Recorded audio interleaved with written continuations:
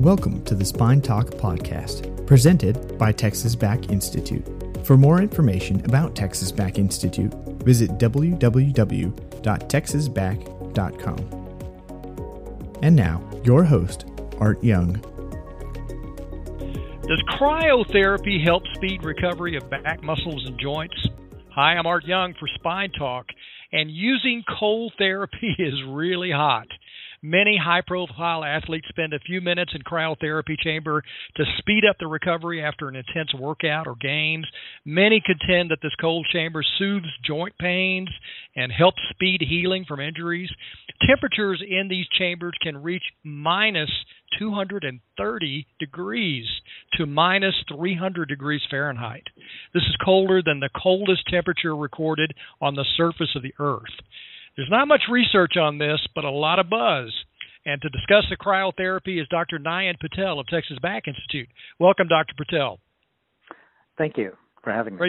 Great to have you. In theory, would you think this intense cold therapy would help restore and repair muscle damage? It can speed up recovery.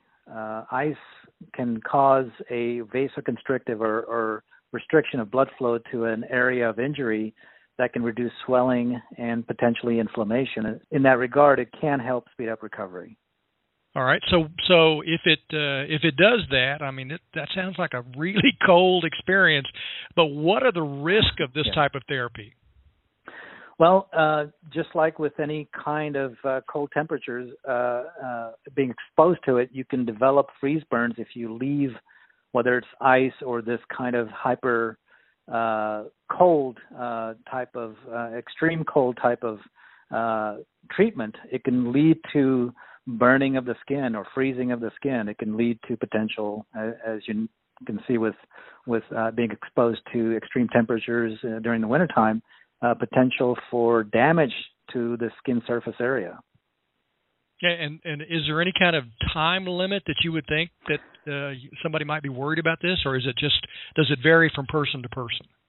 Well, when I instruct my patients in terms of using ice, traditional ice therapy, I tell them to limit exposure to that no more than 15 to 20 minutes at a time, and do not repeat that treatment for at least 2 hours before doing it again. What does that do to the skin? I mean, it cause frostbite, or what is the medical term for kind of frostbite? Well, it's similar. It's basically a freeze burn, if you will. It causes damage to the skin because you have caused so much lack of blood flow because you've frozen that area off that it can damage the skin. Wow. Why does applying ice packs or cold devices what causes that to help injuries heal?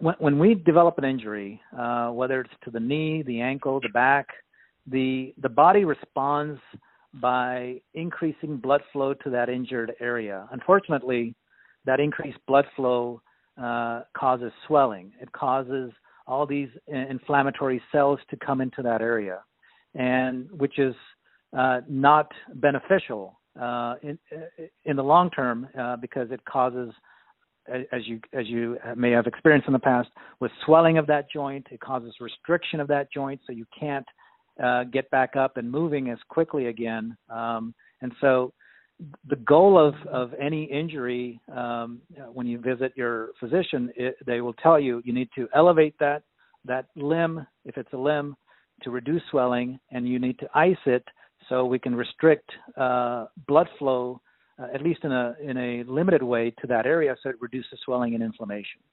Is there some difference of opinion about ice versus heat? I mean, some people say apply heat, some people say ice. What do the two different things do to an injured area? Well, the initial treatment that I usually recommend in the first 48 to 72 hours of an acute back strain or injuring an extremity is use ice. Do not use heat because of that. The process that I just told you about. If you use heat, it actually increases blood flow.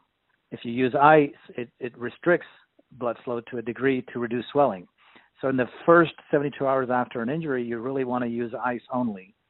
And then you can start alternating because eventually once the swelling comes down, the muscles get stiff. You want to loosen those muscles. You want to increase blood flow to those muscles. So doing an alternating heat and ice may be more beneficial along the 3 to 4 day course of that injury. So have you ever tried this cryotherapy with any of your patients or with yourself? No, I have not. Any particular reason why?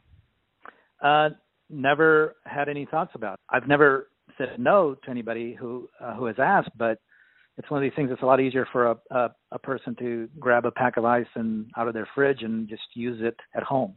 Yeah. So what do you think about cryotherapy, those of you who are listening?